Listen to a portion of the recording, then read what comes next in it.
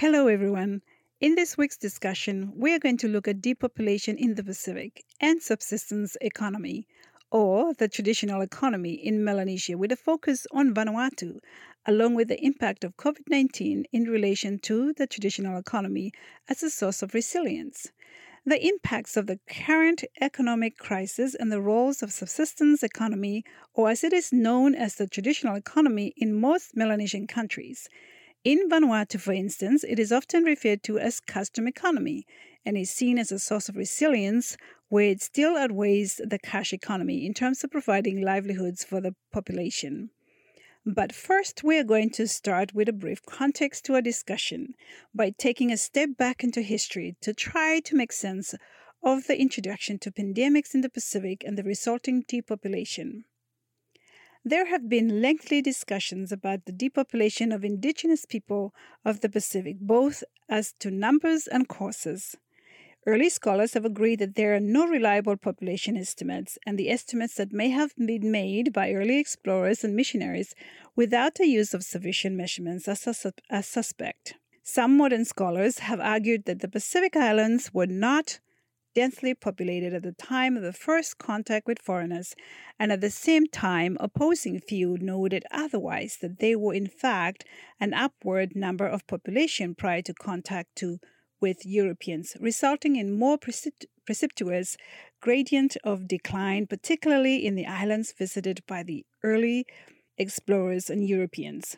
Guam by the Spanish from 1521, Tahiti by the French and followed by the British in 1767, and then later Hawaii by the British in 1778. Early scholars like David Stanton in his 1989 publication suggested that prior to foreign contact, Hawaiians, for example, have numbered at least 800,000. That is about 3 times greater than previous estimates. He also noted that according to archaeological evidence, along with the count of extremely huge taro crops led to the belief of very high population densities, concluding that the number of indigenous Hawaiians probably reduced drastically to a low of 40,000 in the 1890s. In Fiji, estimate of pre-contact populations were radically unstable, which was the claim made by another scholar, Lugera, in his 1997 publication, also acknowledging that the documented decline was shown as the population of 200,000 to 300,000 from the 1840s, and in 1847 a population of 150,000, and the colonial census of 1881 was 114,478, and in 1921 showing a population decline to 84,470. In Vanuatu, on the island of Anaijum, a detailed study by Norman MacArthur presented a smaller example of a precipitous decline. In 1958, for instance, there were 3,513 people, and by the end of 1941, there were only 186 people remaining. Hello, this is Coming to the Mat podcast from the Melanesian Women Today Impact Service Series. Told through the lens of everyday Pacific Island women, the MAT series seeks to break cultural barriers and invite listeners to hear of real human stories of making a difference. The stories you will hear from this series balance diverse interests and weave together the stories of courageous women who dedicate their lives to making a difference in their communities and country. Coming to the MAT series is a safe space for women in the Pacific to use their voices. It also explores the integral aspects of women's lives all across the South Pacific and gives the listeners a window into the many different issues women face through storytelling.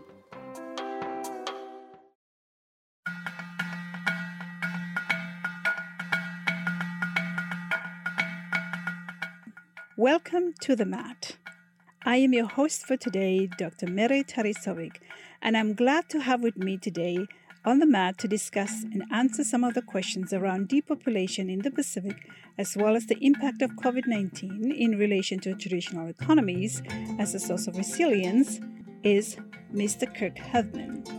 He is an anthropologist. He is also known to speak many different languages. Hey, Taviana. Rantavua. Rantavua. Yeah. Bravo. Hey, can you hear me okay? I can hear it absolutely fine. Can you hear me? Okay, good. Yeah.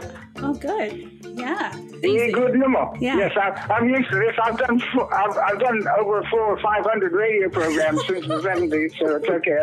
I'm used to the situation. Okay. You just tell me what topic you want me to talk on, and tell me what language you want me to speak, and I'm on automatic pilot. So I guess we're gonna do it in English because we have quite a vast audience, a range of audience. So it's obvious that people are interested. I think it's a really good initiative, Mary. Congratulations.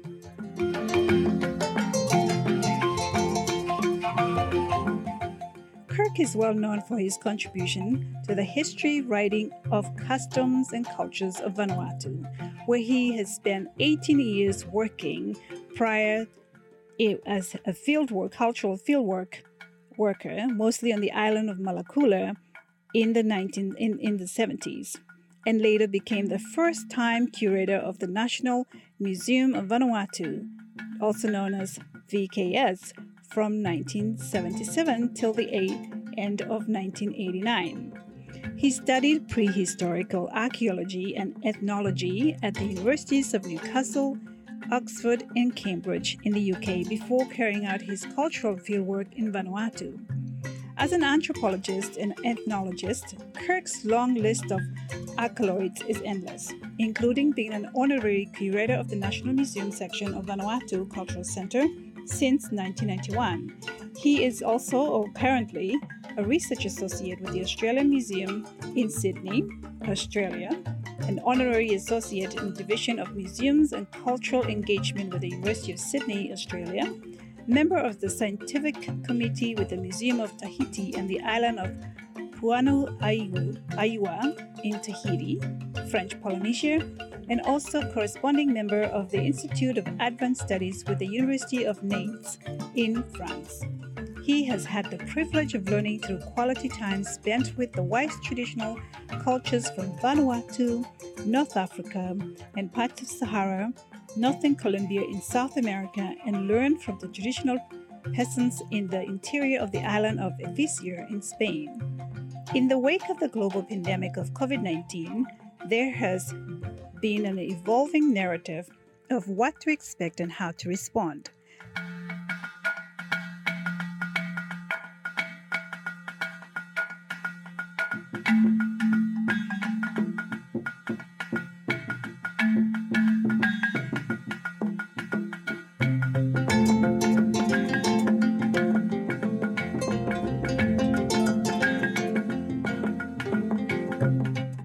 The novel coronavirus has kept us constrained in our homes maybe for months and is already in reorientating how we see our relationship with each other, to the government, and to the outside world. Experts expect to see some changes in the coming months or years which may feel unfamiliar or unsettling. Will nations stay closed? Will touch become taboo? What will become of our economies? What can we learn from the past pandemic and how can we move forward? What role does traditional economies such as that of Vanuatu or the custom economy have to help us decide on what is best for us moving forward? We can all agree that a re-articulation of human development for the 21st century is much needed globally. As the socio-economic effects of coronavirus worsen, the deep failures of our global economic order are being revealed and questioned. Is this the end of the neoliberal era that we know? What will the economy look like after COVID-19? What kind of economy do we want to restore our current situation to? What is the current global economy system revealing? It is showing how precarious the current situation or the current economic system is, unsustainable, how precarious so many livelihoods have been affected on a global scale, not just in the developed world, but also the developing world. So many people in the informal working system are not secure. It is revealing that after all, we are a part of nature and biodiversity, and our current economic system is not what it's cracked up to be.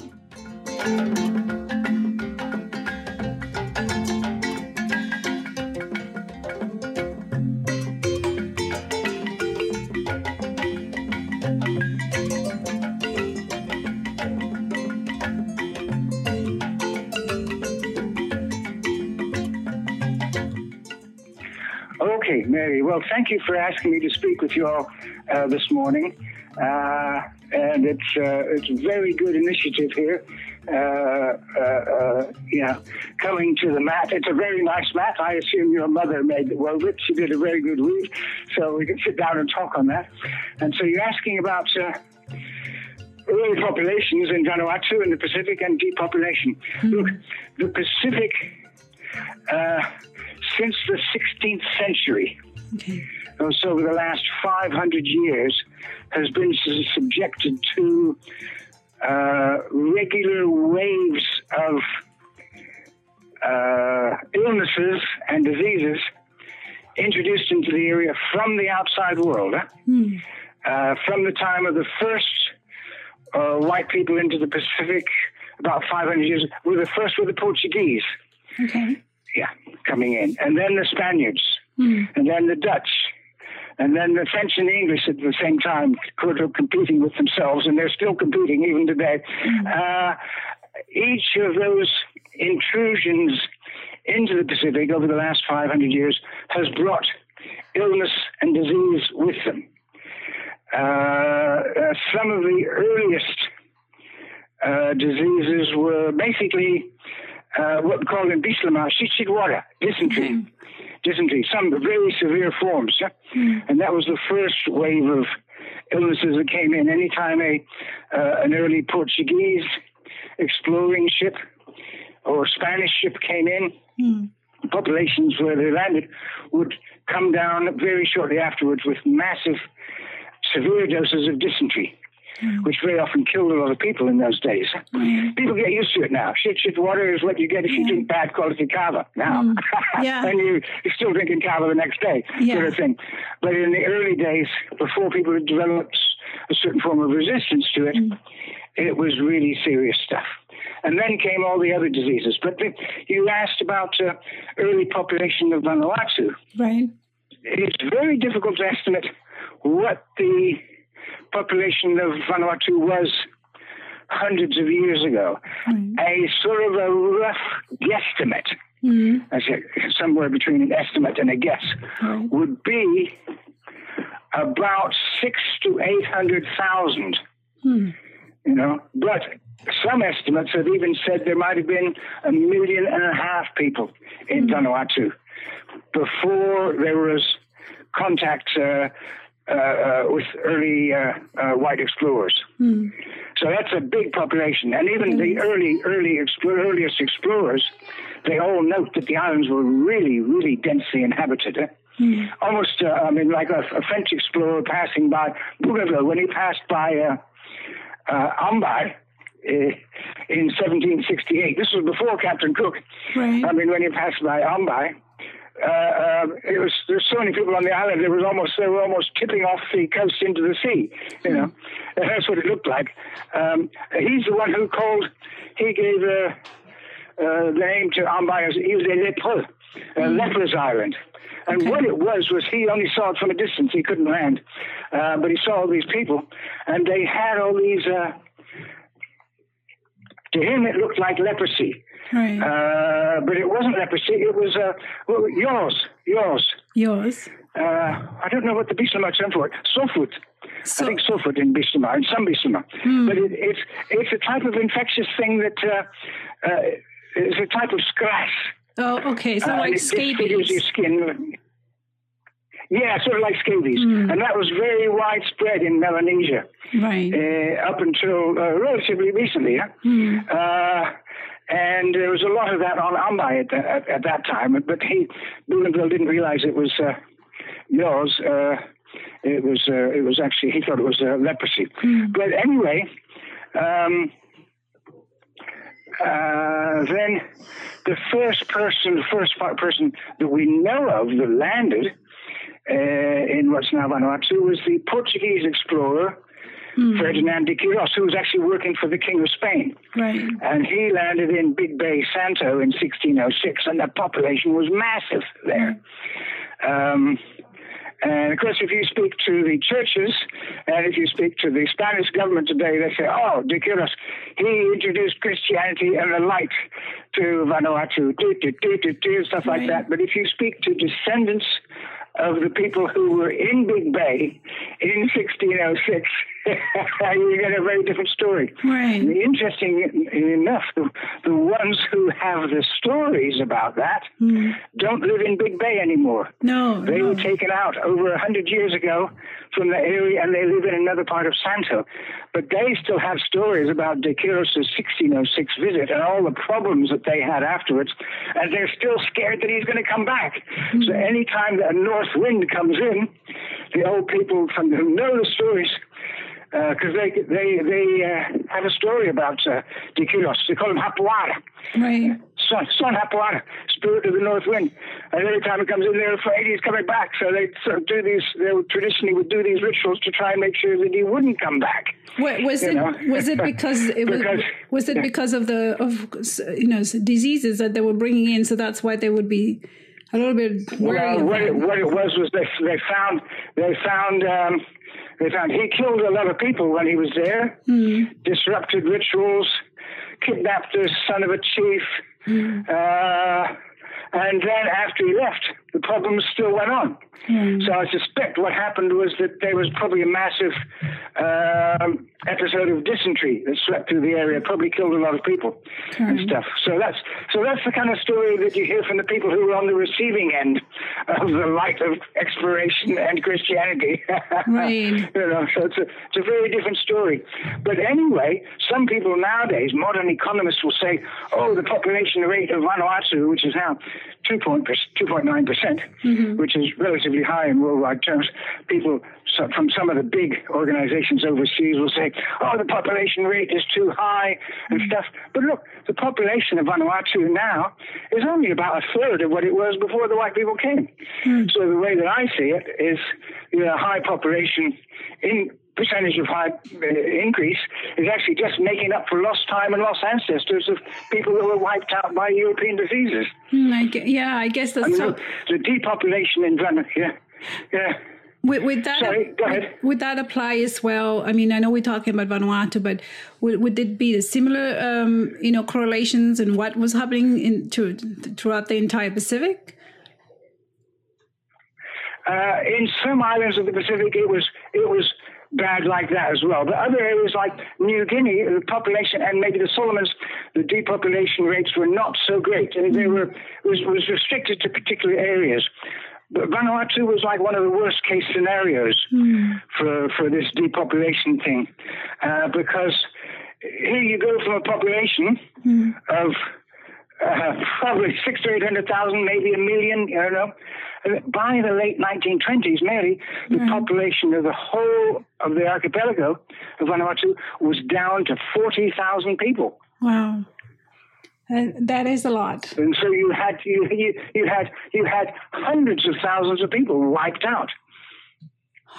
And they were wiped out mainly by introduced European diseases, combined with then blackbirding, introduction of alcohol, rifles, firearms, and then also the fact that, Christianity comes in at a time when European diseases were already beginning to spread. And some of the early missionaries or Samoan teachers actually brought diseases in with them. Right. And some of the chiefs on Tana, et cetera, and other islands were saying, it's nice that you can come and give us stick tobacco and things like that, but you brought death with you. Right. This happened in other areas of the Pacific. I mean, there was one area, I think, up in the Caroline Islands, up in the Central Pacific, where the churches came in and not on purpose, but unknowingly brought in European diseases with them, dysentery, measles, influenza, and stuff. It killed so many people that the people converted to Christianity and gave up their idols, not their idols, their traditional objects to the missionary, saying, please tell your God not to kill us. Right. Right. So, I mean, what happened when you had, so you've got Vanuatu today, which as of Tuesday of this week let me just check on this. Let me just check on the date. Monday, on the 20th of April, the United Nations estimated that the population of Vanuatu was 305,663. Okay. So if 150 years ago, the population was 600,000, 800,000, 900,000, a million, million and a half. Yeah. We don't know. 90 years ago, the population was only 40,000. We got 138 different languages in Vanuatu. All those languages and all those cultures have survived from just 40,000 people. So it just shows you it's probably one of the world's greatest stories of cultural, linguistic and cultural survival. So I guess it's just amazing. And the fact that the population... I guess my linking onto what you just, hold on to that thought, but moving on to like the question about the COVID-19 and how do we survive that as a nation, maybe not just Vanuatu, but, other Melanesian countries. Do you see a correlation? Do you see a pattern there or is there a common pattern there that people can kind of, look back at the history and said, hey, you know what, we have gone through all of this. We can survive through our cultural practices. Yeah, what's happened? Yes, I know. Yeah. Good question. I know what you mean. Look, in the early 1970s, I can remember when some of the earlier big cruise boats were coming into Vila, like in 1973. You had the cruise boats would come in, the first big tourist boats, and a week after they left, between a week and 10 days after they left, the whole of Vila would be down with the flu. And it was called sick belong tourist. It was called sick belong tourist, yeah. And it was just, but you see, by that time it wasn't killing anybody. The interesting thing with populations, and now a cruise boat comes in and it doesn't affect anybody. Well, except unless there's anybody with coronavirus or COVID-19 on the cruise boat. But Polynesian, Pacific Islanders have been able to adapt very quickly to these, over the last century or so, to these outside diseases. You've got the main things that killed people off in Vanuatu and other Pacific Islands in the old days were the first wave of infections was dysentery from the earlier XP, Tonga, Rotima. When they first came in, 25% of all age groups were died from that. I mean, in Fiji in 1875, they had a massive measles epidemic that killed hundreds of people. But the thing is, what happens is after that, you find that the populations get really quite resistant to it. They'll still get the sicknesses, but they won't necessarily die. Influenza was a real problem. Right. You get boats from the outside will come into an island and they'll spread influenza. And that could be really serious when it first hit. And smallpox. Right. Of course. You had smallpox on the Erromango. Yes. And that was introduced on purpose to try and kill off the population so that people could get the white people could get the sandalwood easier. All sorts of stuff. But anyway, what you find is the Pacific Islanders, being pretty tough people, very adaptive, developed to a certain amount of resistance to these things. Then you get, the difference is you get these really big pandemics. Which is what we have right now. COVID-19. Yeah. And what's happening is, it's interesting, is that this is coming at exactly 100 years to the year for when the previous big pandemic finished in the Pacific. And that was the so-called Spanish flu epidemic, which started in 1918 and lasted until 1920. And the Pacific was hit in some areas pretty badly by the Spanish flu. Vanuatu wasn't. Okay, so Samoa was. Some other areas were. Yeah. So I guess the Pacific Island and Samoa, I think that they were quite impacted by that. Yeah. Then Samoa, when you had this, it's funny, in American Samoa, this has happened to American Samoa, there weren't any fatalities. But in the other Samoa, fatalities amongst Samoan troops. They had some New Zealand, in the rest they had New Zealand and Samoan troops together in a camp in I think it was Apia, or near Apia. 25% of the Samoan troops died. Yeah. 20 to 25. But none of the New Zealanders died. But what happened, interesting, that Spanish flu epidemic, it's a bit puzzling why it's called Spanish flu, right. because it looks as if it actually originated in the United States in a military camp in Kansas in the United States in 1918, and then spread very rapidly. But press media at the time, they sort of cut it out of the media, those connections. And during World War, it came out at the end of World War I in 1918, when all these nations were fighting Germany. And Spain was not involved in World War I. And so the only newspapers that were not censored with news about the epidemic were the Spanish newspapers, because the military censors for the other countries didn't censor the Spanish newspapers. So everybody thought that it was... So if they wanted to get any news about the influenza outbreak, most of the public had to read the Spanish newspapers or get the news from Spain. And so it became called the Spanish flu. But it did not originate in Spain. It looked like it originated in the United States and then spread very rapidly around the world. It infected, it's thought, about a third of the world's population, a third or a quarter, and it killed 40 million people over a 2-year period. In the Pacific, it killed 12,000 people in Australia, particularly around Melbourne. Melbourne, I think, was the worst area that was hit. But the interesting thing about that was the Spanish flu, so-called Spanish flu, that tended to affect young adults that were very healthy, because that kind of flu was a thing that made the body's strong immune system fight against itself and kill you, sort of thing. This one, the present one, tends to attack older people who've already got some other types of illnesses, or people who have other types of illnesses. It tends to attack those who have a lowered immune system. So it's a slightly different thing. But medical studies have shown that Pacific Islanders are not. I know people in the Pacific are very worried about this because of the past history of epidemics and stuff. But medical studies have shown that Pacific Islanders are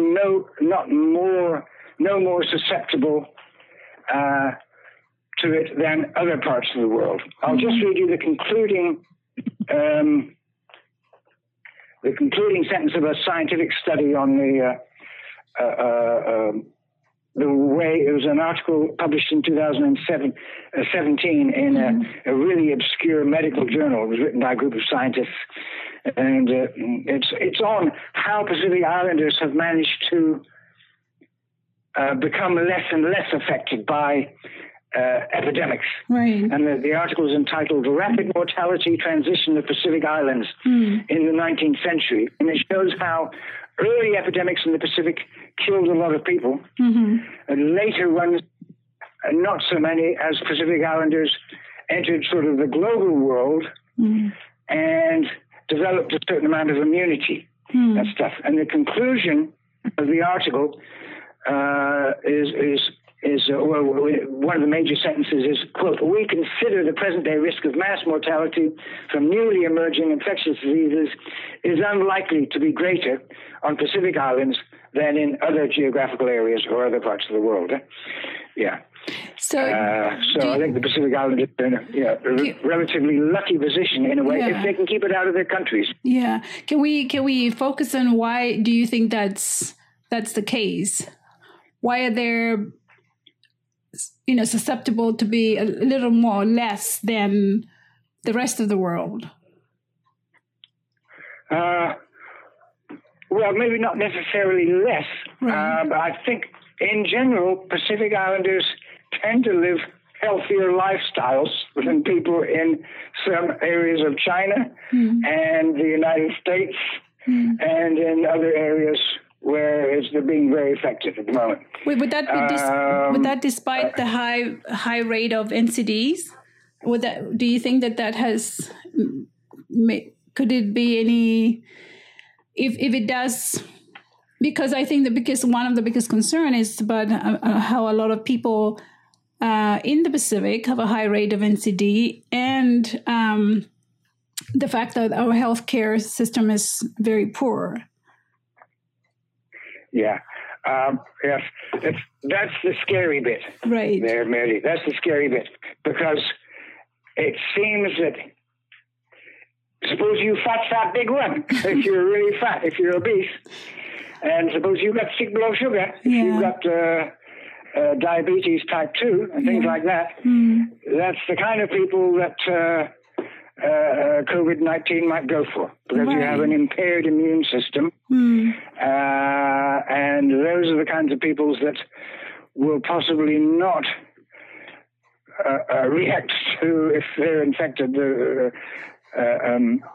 will not have a very good time. Right. Look, this new thing it's very infectious, but the mortality rates are very low. That's the thing. It's very infectious, but the mortality rates are very low. It doesn't like sunlight. You get plenty of sunlight. I guess so.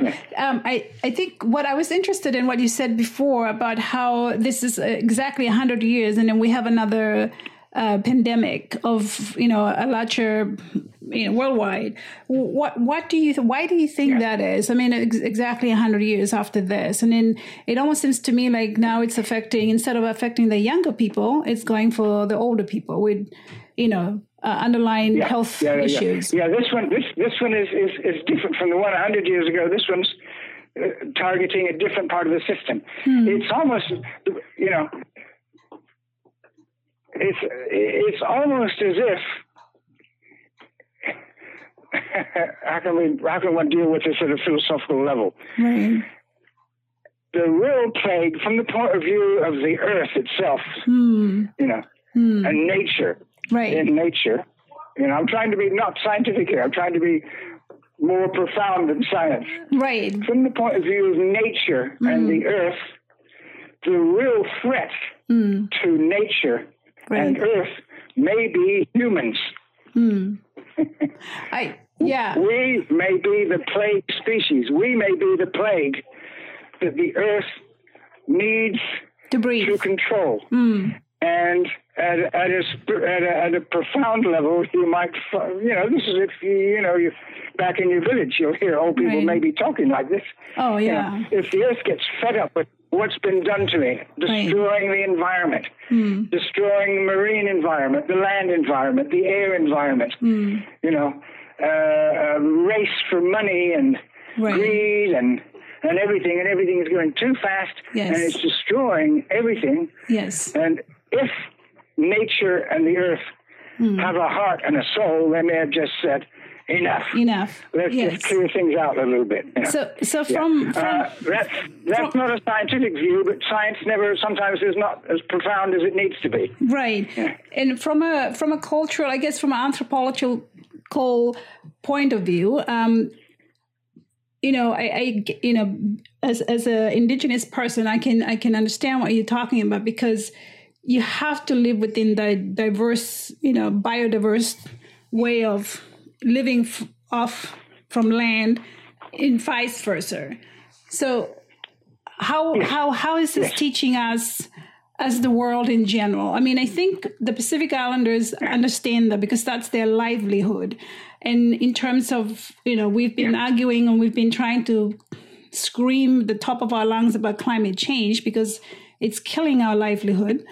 It's the very thing that we survive on, understanding living off our land. It's the only way we know how to survive. So with this COVID-19, what is the bigger picture here? I mean, I know you've touched a little bit on that, but from an anthropological point of view, what's the bigger picture here? Do we go back as Pacific Islanders and even Vanuatu people, do we go back to the way that we know how to live best and ride this wave through, or what do we do?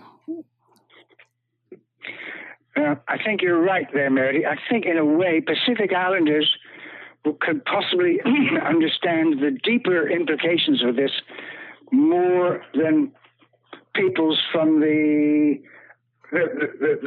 overdeveloped part of the world. Because you've all been brought up, all Pacific Islanders have been brought up in proper ways of living, except for those who are now stuck in the towns. You've all been brought up in proper ways of living. You have to look after your marine environment. You have to look after your land environment. You can't destroy this. You can't destroy that. And yet the rest of the world, the kind of development model that they're promoting is over-destructive. It's unsustainable. And it's just leading the whole of the planet to the edge of a precipice from which the planet and peoples may never be able to recover. The way that I see it, I always try and put a good side to these things, is that maybe this pandemic will give the Pacific nations and leaders an opportunity to say to the rest of the world, look, wake up. This is a warning call to all of you big nations overseas to stop what you're doing and try and lead us, the rest of the world, back to a respectful form of living that will provide well for future generations without destroying the future. Because this is what the rest of the world is doing. The whole type of development model they're promoting is absolutely destructive. And very dangerous. And yet they don't see beyond the end of their nose because they're so obsessed with, I can remember an old friend who was a chief who had been born in custom from one of the Northern Islands. He'd been born in custom, and then his family had converted to Christianity, and he converted. He went overseas for his first trip overseas. It was the early 1980s, shortly after independence, and I remember him coming back, and he came to see me in the office in the Coke Center, and he said, I've been to a place full of white men. I think he went to Sydney, and he said, it's very interesting what he said, Mehdi. Very smart, very profound. He said, they don't have one God like we do. They have two. One they call time, and they put it on their wrist. And the other they call money, and they worship it above all else. Right. That's quite profound. Yeah. And the Pacific will get through this. We'll get through this crisis. The current medical thing. It may be a little bit rough in some areas. The lucky thing, though, about Pacific Islanders is Pacific Islanders, they are island. If you can keep it out of your island, then you're okay. If it gets to one island, just make sure that nobody from that island goes to another island, etc. But people will get through it. These things, very often people will think, oh, it's the end of the world. No, it's not. Well, look, this is a time, I think, when Pacific nations and Pacific leaders, chiefs, and everybody can say to the rest of the world, look, you people brought this on. And the thing is, these things keep coming out of China, unfortunately. Swine flu, avian flu, and now this, they're all coming out of China. What's happened in China is they've overdeveloped too fast. Too many people squeezed into a small area, and these type of diseases keep coming out of those areas. It's interesting is you get similar populations in India, but India is mostly vegetarian country, and you tend not to get these types of diseases starting in countries that are mainly vegetarian. I didn't think about that. The Chinese situation. That's everybody's into all this different type of meat. Yeah. So, and traditional diet. Look, traditional diet in Vanuatu. It's the best. Is really healthy. Yam, taro, manioc, all that sort of stuff. And not too much meat. You eat pig, but not, times of feasts and things like that. White rice with the tin fish. Yes. That's a really unhealthy diet. The modern diet that's being promoted this seems to be being promoted in many areas of Vanuatu, across the Pacific, white rice and tin fish or whatever, that's really unhealthy. Right. That's not a way to bring up your families and stuff, because the thing is also, you eat like that and it promotes sick blood sugar, diabetes type 2, white rice, because of the way that the nutrients have been taken out to make the rice white, so that it looks nicer and tastes sweeter. It actually promotes diabetes. Yes, so maybe this is almost... Brown rice is the healthy. Yeah. So maybe this is a warning for Pacific Island, islands about changing the diet back and focusing on traditional way of eating instead of focusing on white rice and processed food. Maybe in some ways, this is also allowing Pacific Islanders and Vanuatu, for instance, that we need to focus more on agriculture and the way of how we, our health and way of living. Yeah. Yes, it's really, as we say, it's not rocket science. It's very simple and straightforward. You already had. Pacific Islanders already had a very healthy diet, and if you're going to change to a diet that's white rice with some noodles and tinned fish or whatever, that's not a healthy diet at all. No. So, and the thing is, you have to buy it. You have to pay for it. You're actually paying to poison yourself. Right. So it's really sort of stupid in a way. And yet you've got food. Yeah. You've got food growing on your island. Yes. And you throw anything. You stick anything in the ground and it grows. Yes, exactly. Mm-hmm. Yeah. Yeah, you can plant it and then you got to run because it may knock you over. It's fantastic. I mean, the thing that I was very fortunate when I first came to Vanuatu, the old New Hebrides. I first came nearly 50 years ago. In those days, Vila was very small. There was only 3,000 people in Vila. Now there's 30,000. It's massive. Huh? But I went out to the Northern Islands. I went to Malakula.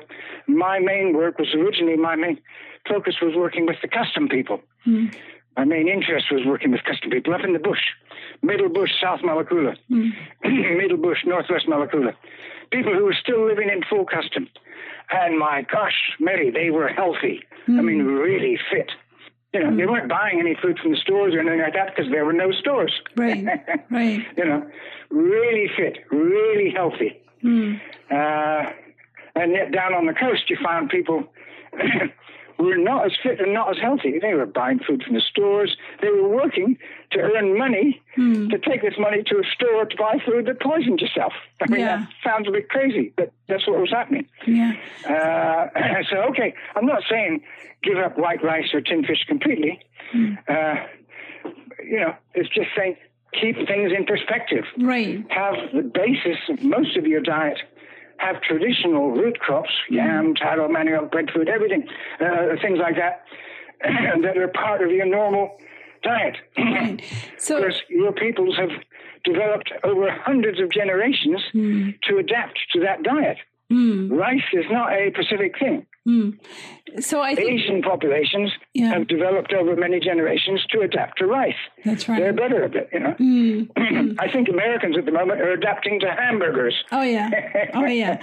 So I guess my one of my questions that I've been dying to ask you, given your knowledge in the traditional. Let's talk a little bit about the traditional economy. Do you think that can exist at this time, particularly in some parts of the Melanesian islands and in Vanuatu, as we know it? If the borders are closed up, everything is, people are not, jobs are cutting back. Do you think that that's one thing that, because it's already in existence, it's already there, exists, do you think that's a way that maybe the government or people, the chiefs in the community can probably encourage that to be a form of way of living for now instead of the cash economy? Yeah, thank you, Mary. That's really good. It's a really good question, and it's really important. I personally think that traditional economic systems have been in the past, and in some areas still are, very effective. They're more stable than the modern economic system, and they're the things that give you the power to resist problems from the outside world. So I'm not saying you need to give up the money economy completely, but what I think populations in Melanesia should do is they should step back and they should think about life and they should think about what's really important in life And they should realize that money should not be the real aim of everybody. Because the thing is, the way that the modern development system promotes money, it's almost as if it's almost as if the modern system is like a drug dealer. Right. And the drug that they're promoting is money. Mm. And the thing is, I mean, when I was first living in Vanuatu and stuff, I was living and working with populations who didn't use money. Mm. They were the bush custom peoples. They didn't use money. Mm. I mean, but they had perfectly good lives, you know. And traditional economic systems can take care of, I mean, everybody was talking about, I mean, they were all obsessed with Tusker pigs or money mats and things like that. That's sort of normal.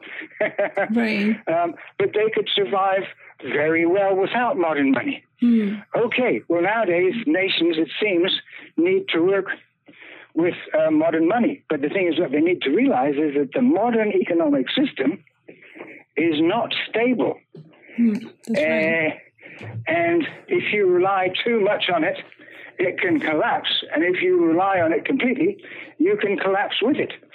So Melanesia and other Pacific Islanders are very lucky is that they can still have their traditional agriculture, normal agricultural systems as the foundation. What governments in the Pacific and Melanesia, particularly where there's a lot of land, should be doing is promoting agriculture to feed yourself. Mm-hmm. You know, feed yourself and feed your families. You don't, you know, I mean, heck, you can buy stuff from the stores now and then, but you shouldn't have to just live on stuff from the stores. Right. If you're just living on stuff from the stores, you're not going to be building up healthy children or grandchildren. No. And you're actually poisoning them, and you're paying for it. Right. You're paying for it. But if you grow your own food, I mean, I was brought up like this in the west of England in the 1950s. Mm. My parents, who had seen the devastation from World War II, realized that one shouldn't necessarily rely on all the things that are being promoted. So my father said, and my mother said to us children, this was 70 years ago, and so, we're not going to bother with any of that. We're going to raise all our own food. And not going to have electricity or TV or radio. So from the 1950s, we were all brought up. We raised all our own food. We didn't have to go to a store. We didn't have electricity on purpose. We didn't have TV on purpose. And my father said, that's a really good foundation in life, because once you grow up, he said, if you ever do, when your brain begins to work, but if it ever does, then once you've got this strong foundation, then when you get older, you'll be able to scale everything. You'll be able to balance everything. You'll be able to see what is essential in life and what is a luxury. Right. And what you find is that most stuff that's being promoted today is just luxuries, not necessities of life. No. So the world is, the whole direction the world is going in the wrong direction. Yeah. So, you know, the idea of living in a traditional economy, it almost is the same. It aligns with living in a biodiversity setting of life itself, because you're teaching your children, the real essence of growing your own food. But at the same time, in places like the Pacific, you're teaching your children about the traditions, way of weaving mats, and bringing up your kids in the manner that we should.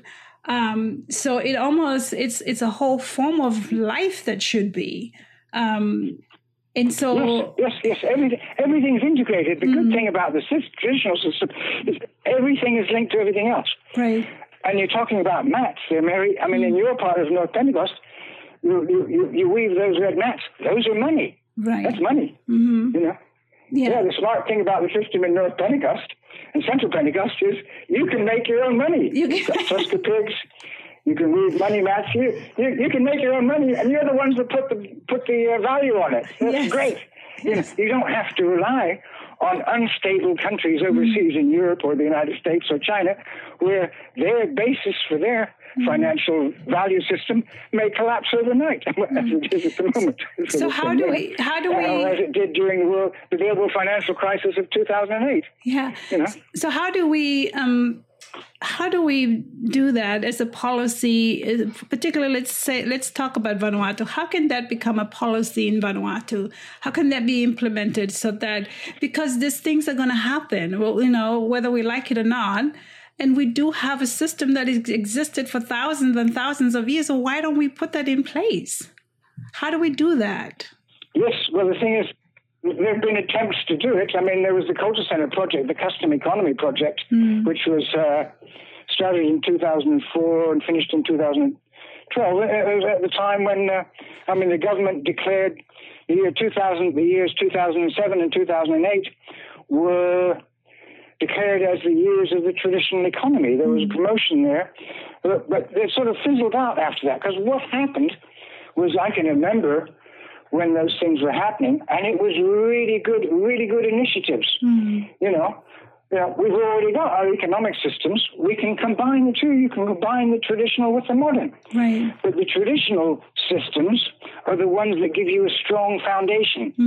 The modern systems are like the wind. They come and go. Right. And I can remember when the Cultural Centers project was going, and like when Turiago was going in North Pentecost and stuff, some people were supportive, other people, particularly in the outside world, were going, "Oh, that's really no, that's not serious," and all this sort of stuff. Ha ha ha! And I remember when the Culture Center was promoting the traditional economic systems, people overseas. I mean, I was going back and forth between Australia and Vanuatu at the time, and people are here in Sydney were going, "Oh, that's not serious," blah, blah, blah, stuff like that. And then suddenly the global financial crisis struck. And suddenly you didn't hear the big people overseas complaining anymore. They went quiet. Because what we were saying in the Custom Economy project was, if you rely too much on modern money, you're going to have problems, because the modern system is not stable. Right. And Culture Center actually published a thing in 2005, which actually, in a way, almost predicted a global financial crisis. We called it a hiccup in the publication. Right. Because the way that the modern economic system is structured is not stable. Right. Because of the way that it was set up. And anyway, and people got angry when that publication came out. I had an economist who rang me after the publication. And he said, "Kirk, you bastard," sorry for my French there, "you bastard, you've criticized our discipline in such a way that we can't get back at you because you're probably right." And he slammed the phone down. Anyway, there were those sort of complaints and things like that. And then the global financial crisis struck, and no more complaints. Right. They all went quiet. Well, but then what they did, behind the scenes, they regrouped themselves to try and stop any new initiatives that would change the economic system. So the big groups, the World Bank, the IMF, they're not actually aware that there are traditional economic systems around, because their economists only think in terms of numbers and modern money. Right. They have no knowledge about traditional economic systems. They don't even realize that these things exist. But any time that people like that, or organizations like that, hear about a new system, or what they think is a new system that threatens their money-based system, then they try and squash it. So what seemed to happen after the global financial crisis was that there was a increased pressure from the outside world on Vanuatu to adopt more and more and more the modern economic system. Just focus on money. And the thing is, if you focus on money, you're not focusing on the welfare and health of your people. The well-being of the people. You're just focusing on money. Yeah. So it's not really measuring the well-being of the people themselves. It's basically just based on some idea outside. What they should be measuring, they should be measuring really important things like contentment, security of land tenure, respect for your elders, respect for future generations, respect for the environment, and things. But if you have an economy that is based solely on counting money, then you're going the wrong way, because the money is not permanent. No. The money, the foundation. Foundation belong money, strong. Strong. Money, the modern economic system is like the modern economic system has built a very flash house, but they built it on the sand beach below the high tide mark. Right. So periodically, a king tide will come in and wipe it out. And this is what happens. It's a regular thing, almost like cyclones. Yes. But there's a regular cycle in the modern economic system where it will run okay worldwide for a while, and then it collapses. Right. And then it rebuilds itself, and then it collapses. And then it rebuilds itself, and then it collapses. And I think so there'll be another global financial crisis. Yeah. Yes, and I think one of the big things that we often, I guess, as when we talk about discussions about that, is that with the money, it has a big hole in the middle. There's always a division in it, which is what we see. The poor, those who have more and those who have less. So that always never really works. And so you see those appearing a little bit in some of the Pacific Islands where, some people tend to have a little bit more than others. And I think that comes out a lot in our politics in that sense. So I think the traditional economy, as we talked about before, it really covers the whole holistic way of thinking and the way of living. So maybe if there is a hope for the Pacific Islanders, it's something that, we already have that. Places like the Melanesian countries, you already have that. All you need to do is tap back into that. Yes, exactly. It gives, and maybe this health crisis, this pandemic crisis, will hopefully give Pacific Island nations a time to think, sit back and think, and re-examine the ways that they're going.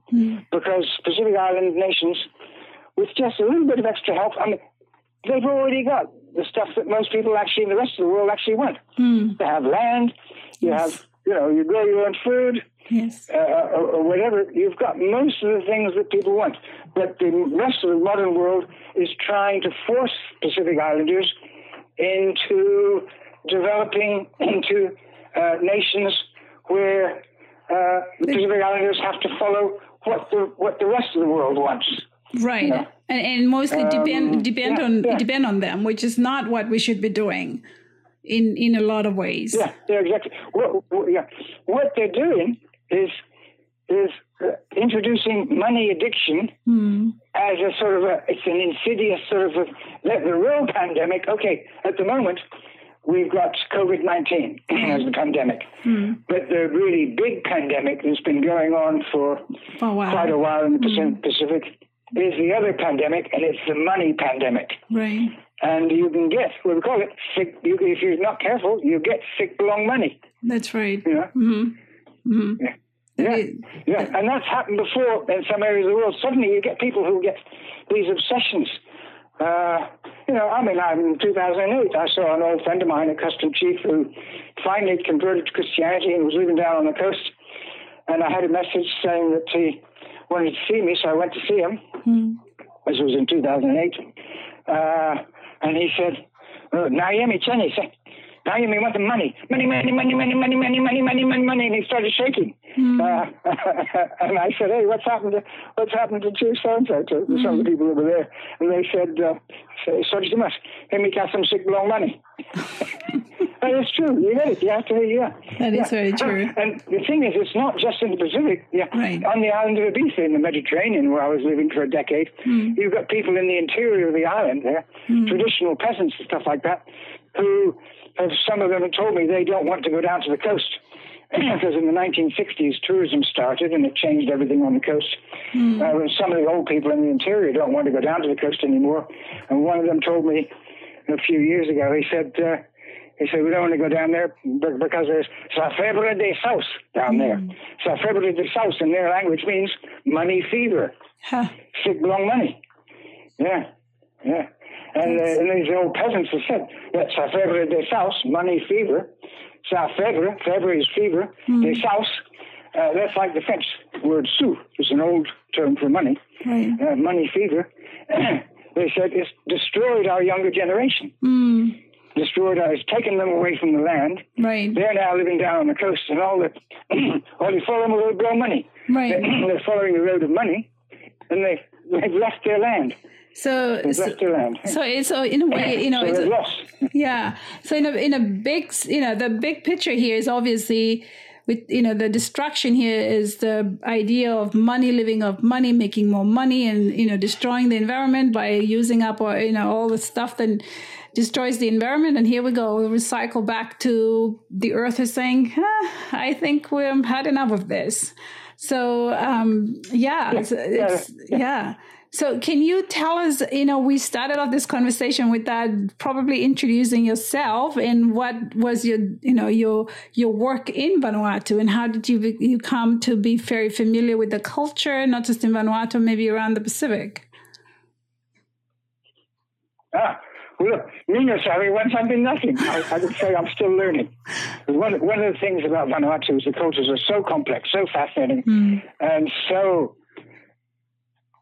amazing that you could spend your whole life trying to study cultures there, and just as they're putting you in your grave, you still realize you're still a child and you're still learning. And as they're putting you, as they're wrapping the funerary mat around you to put you in your grave, right, your hand reaches out and says, "Hey, there's just one last question I wanted to ask you." Look, no, and they put the earth on top of you.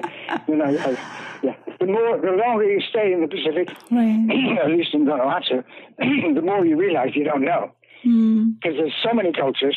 And they're so fascinating. And yet, I fear that sick belong money and modern technology, which is very useful but is very addictive, is actually taking the youngest generation away from the land and away from their languages and away from their cultures.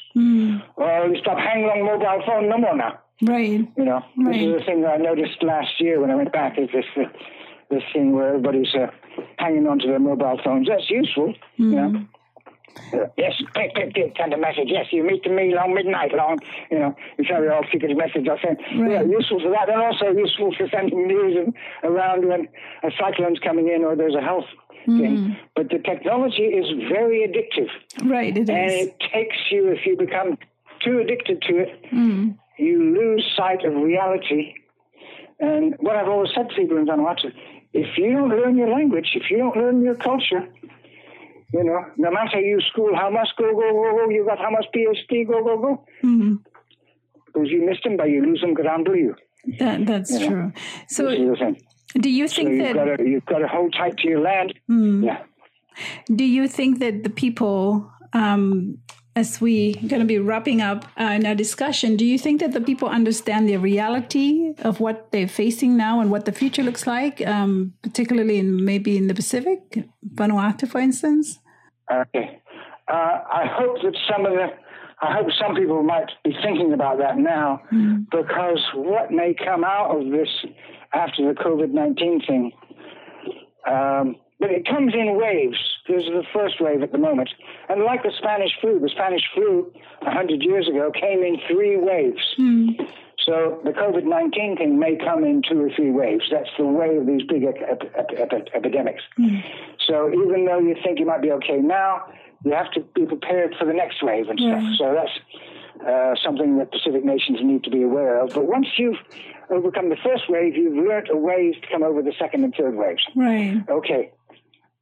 But hopefully this may teach Pacific nations to be very careful about over-reliance on certain things that are maybe becoming too overly important for the modern economic system. I'm talking about tourism. I'm talking about the cruise boats, but those of us who started being concerned about the problems of cruise boats well over 10 years or more ago, and people were criticizing us if we said anything against them, because very often people looked upon cruise boat tourism as a form of foreign aid to the Pacific, and when we were saying, well, look, there's a downside to it, now people are realizing that maybe the cruise boat, the big days of the cruise boat tourism industry in the Pacific may be over. Maybe over, that's right. Yeah, because what this thing has done is it has exposed the fact that cruise boat tourism can actually be very dangerous to Pacific Island nations. Yes. You know, even Australia is finding that out. The situation with this boat, the Ruby Princess from Carnival Cruises. I mean, there's been 600 people that have become infected from that one boat. Yeah. You know, that's here in Australia. And that boat has finally only left Australia today. Or yesterday. Yes, I think yesterday. I just saw that too. Yeah. But you see, the way the cruise boat industry has developed, it's developed like the cruise boats themselves become like floating, with the term you often use is a Petri dish. Petri dish is the term you use for if you're working in a scientific laboratory and you have a little glass dish in which you're mixing, or you put all these microbes so that they can grow, diseases and stuff. Cruise boats are almost like floating Petri dishes. Right. They are the ideal situation in which diseases can grow, because you've got a finite number of people confined for a long period of time, 10 days or 2 weeks, in one thing. They can't get out. So, you know, you've got one person who catches the flu in one end of the ship, and by the end of a few days, it'll be in the other end of the ship. Right. And now the cruise boat things are so big. Some of them have 4,000 passengers or so. Yes. It's amazing. Yes. And also, it might make certain Pacific nations realize that maybe we should not place an overemphasis on relying on tourism by air as well. Because you see, the thing is now, for example, one of the easiest ways to spread a pandemic is by airplane.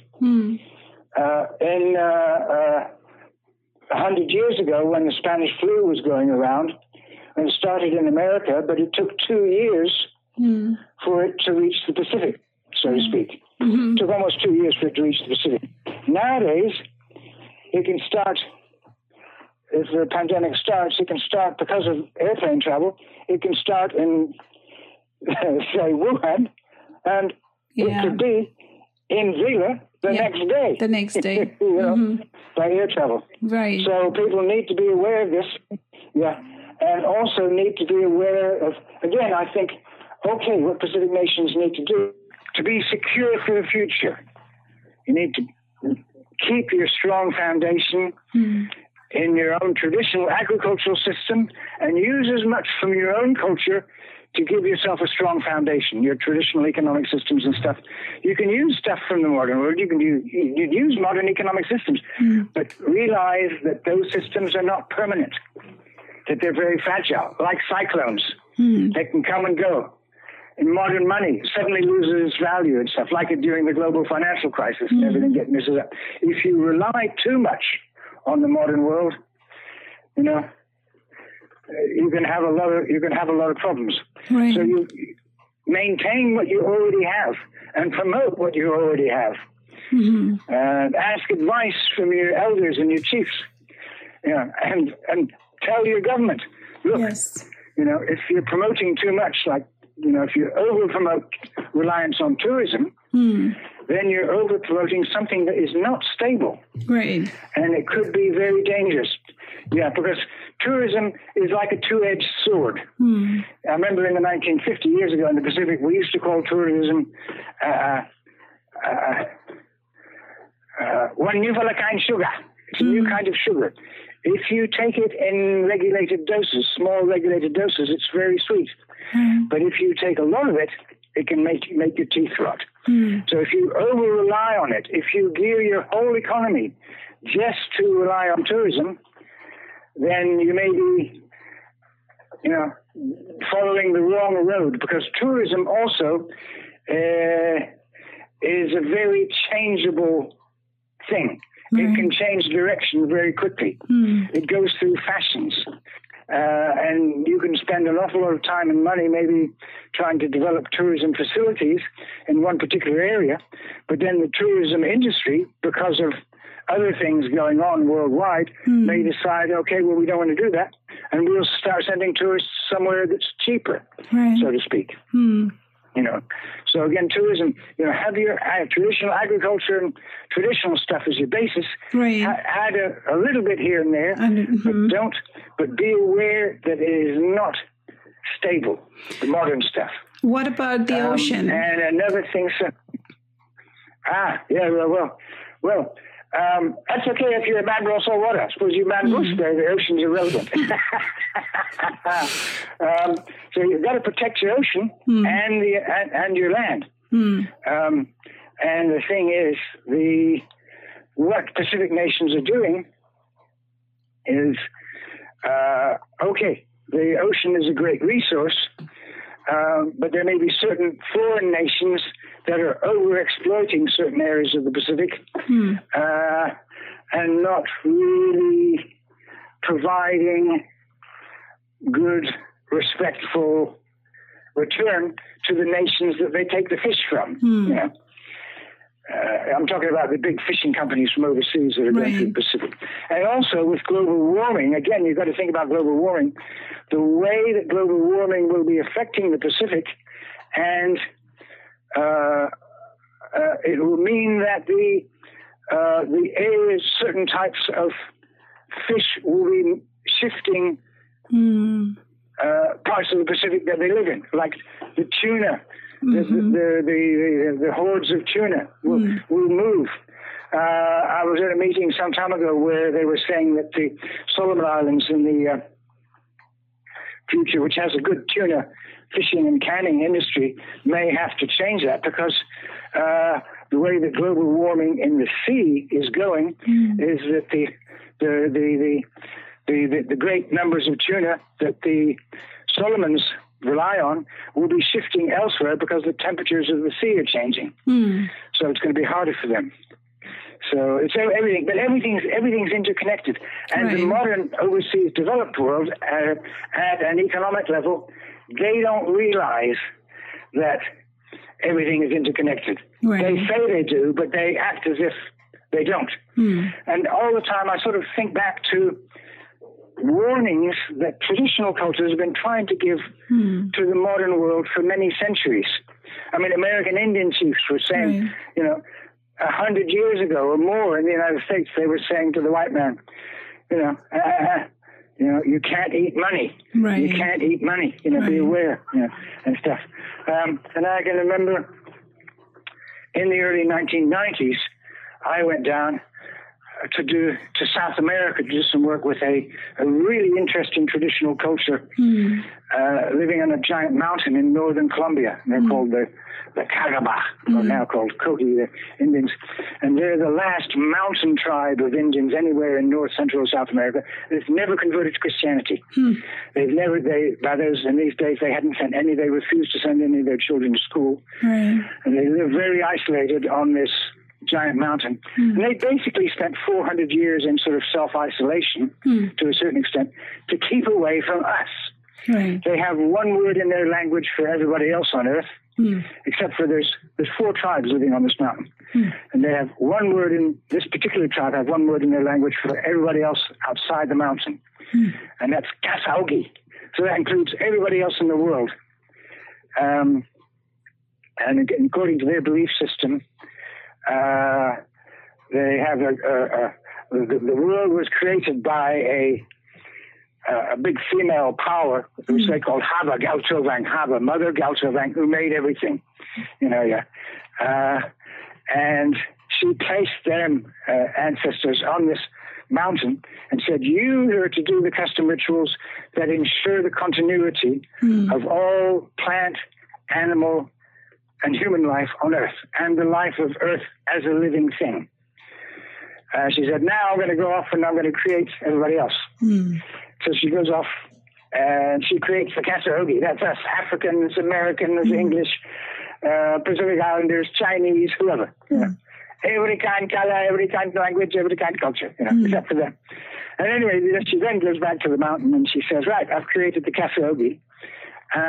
But there's been a mistake in the manufacturing process. I apologize to you. The Kasaugi have a tendency to be greedy. They're argumentative. They're very destructive. And their greediness may destroy may lead to the destruction of this world that I've created. So she gave these people a series of 9 signs that they had to look for. Mm. And these people have been looking for these signs possibly for thousands of years. Mm. And almost all the signs are associated with climate change, because they show a gradual progression towards the destruction of the environment. Mm. But there's also diseases that are predicted in the predictions and stuff. And I was just thinking that some of the stuff that's happening now follows exactly the kinds of prophecies that this tribe of Indians have been following for many, many centuries. And they were told, according to their traditional religion, that they have to look out for these signs, and then they have to try and warn the world. Right. Once they see beyond a certain number of signs, they have to warn the world, okay, you've got to step back and think about what you're doing, because what you're doing now is wrong, and you're destroying the balance upon which the world is created. And this is basically what modern development, unfortunately, has been doing. Yeah. It's been destroying the balance of nature and the environment and culture and everything. Mm. And your ancestors on your island and the other ancestors, people in Vanuatu, they lived in a world where they knew everything was interconnected. Right. They weren't going to destroy their environment because they needed to rely on that environment to survive. And they wanted that environment to continue for their children and their grandchildren and stuff like that. Traditional cultures are much wiser in that sense than the modern world is, because the modern world, unfortunately, has caught money disease, long money, and so they've lost their sense of perspective. Right. And I think Pacific nations can help the world to get back to a better appreciation of what humanity as a whole really needs to do. Mm-hmm. And that's to protect. And we've only got one planet. Right. As they say, there's no planet B. There's no planet B, as Greta Thunberg would say, so to speak. Yes.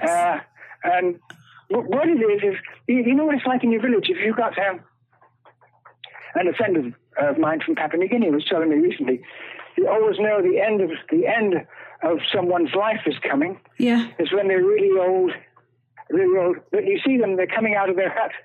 They come out of their really hut, maybe 90 or 100 years old.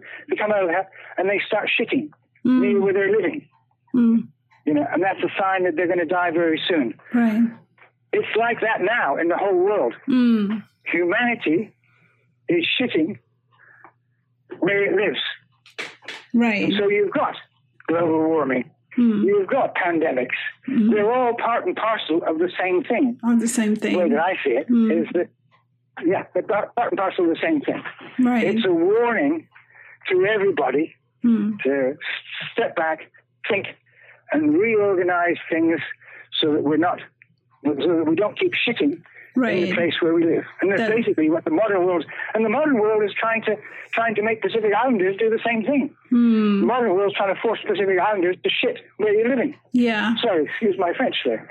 Yeah, and I guess, so what would be your last, word of advice, of caution particularly to younger generation, Pacific Island generation, as they are now obviously all over the Pacific Islands and New Zealand and Australia, where most of us live, here in the United States maybe. What is the one thing that you want to tell us, and in terms of our culture, in terms of who we are, and what we should be thinking about and what we should be doing in moving forward? Yeah, okay. Look, Mary, culture is what makes life worth living for. You've got to know who you are. You need to know where you come from, because that gives you an idea of where you might be going.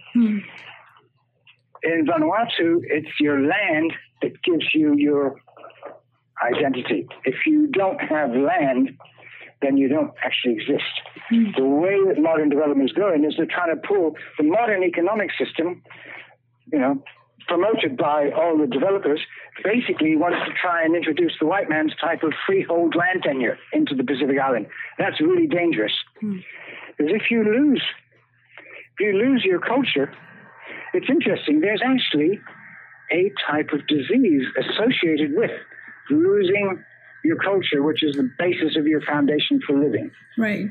You know. In Micronesia, in that central part of the Pacific, in some of the Micronesian languages, there's a particular word for that. Okay. It's when somebody comes and a new development tries to destroy your culture, and they try and tell you that your culture has no value. Unfortunately, certain early missionaries in Vanuatu tried to do that. They thought they were trying to make things better.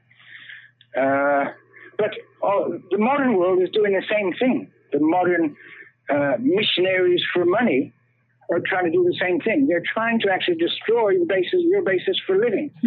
Yeah. And in some of the Micronesian languages, there's a little island called Awa in a Micronesian-speaking island off of New Guinea. In that area, New Britain, Manus, there's a little teeny island called Awa. And it's not Melanesians living there, it's Micronesians. It's a Micronesian sort of, how they turned up there, I don't know. But anyway, they speak a Micronesian language very similar to other languages spoken in the rest of Micronesia, like Kiribati and places like that. And there they have a word in Awa, they have a name in their language for a particular type of, how can you say, laziness or sickness that after you lose your culture, you get this sickness. You get this sickness, which eventually can kill you. Right. And in their language, they call it tatareri. Tatareri. Yeah.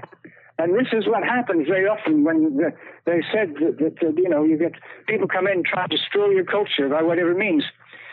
If they do that, you can catch tatareri. And that is a type of sickness which makes you think that there's no reason for living. Right. Because the whole foundation of your belief system in your life has been stolen from you, has been destroyed. And so you just will yourself to die.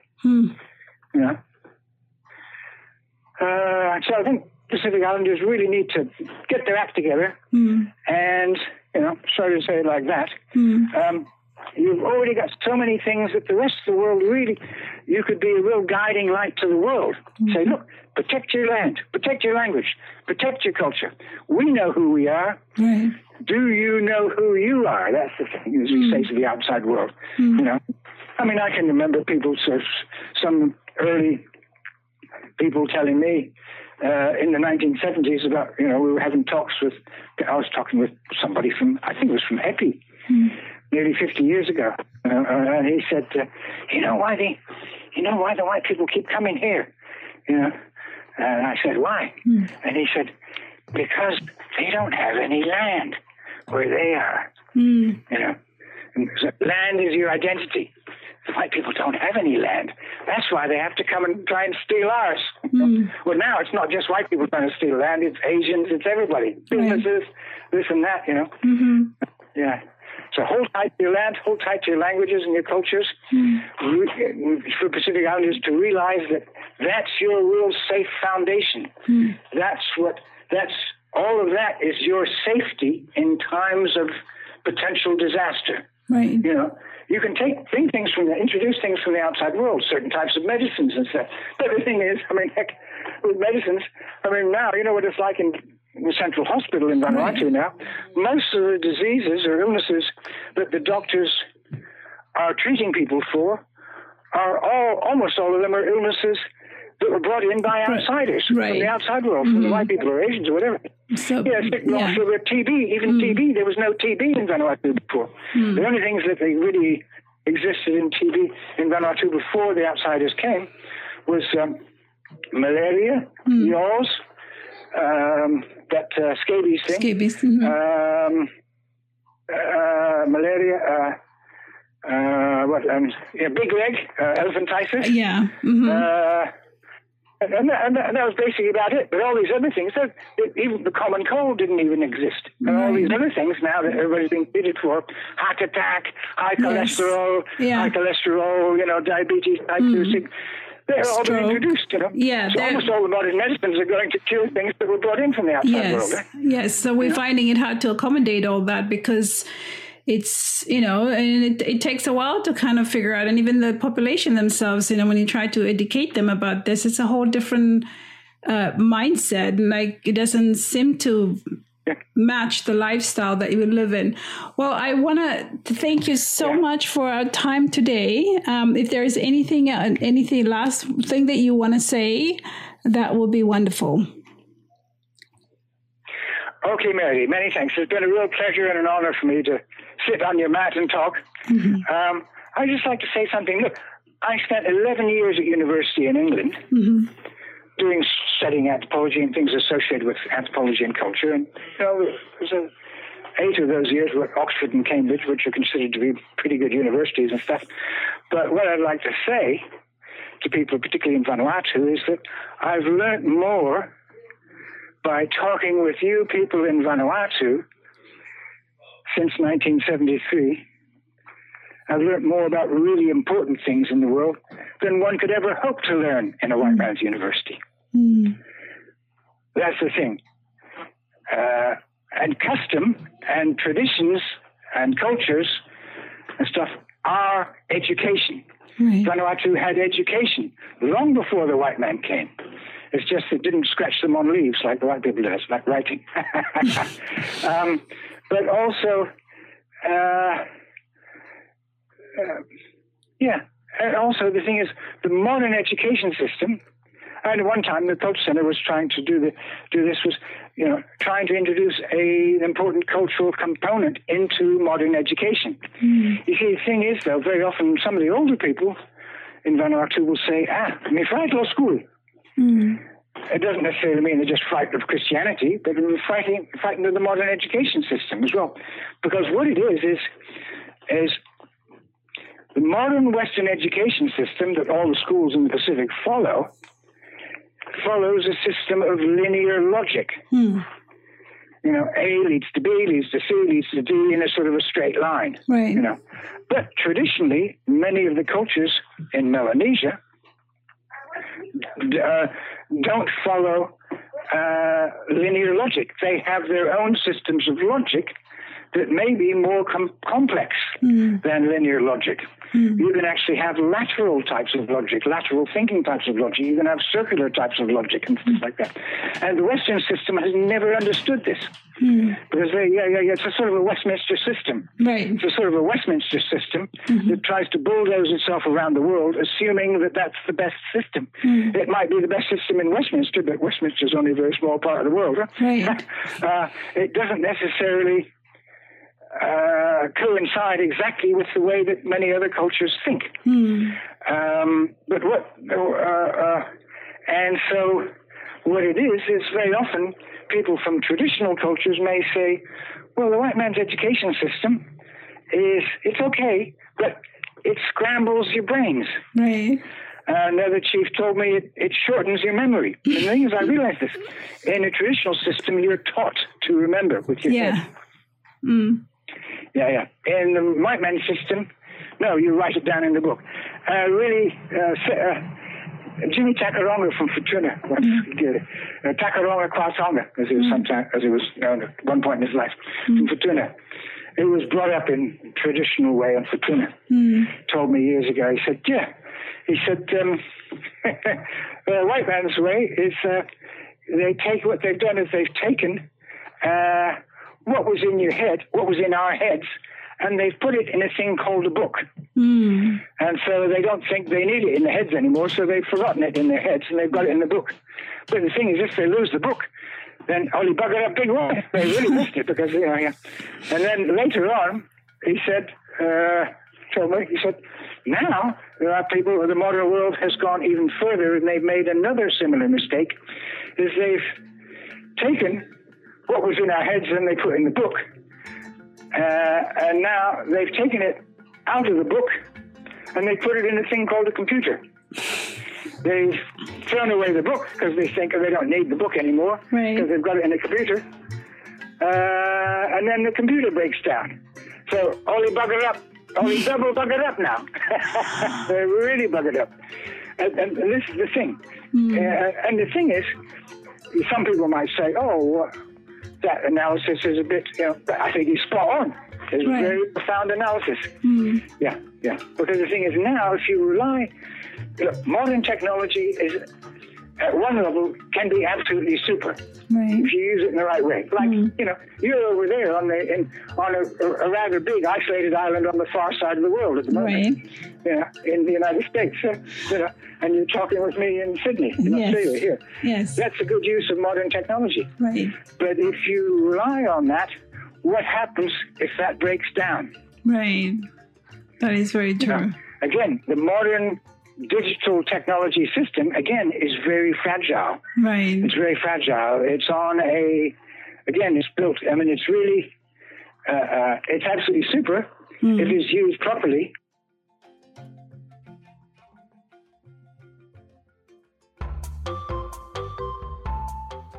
This podcast is created and produced by Melanesian Women Today, a non-profit organization.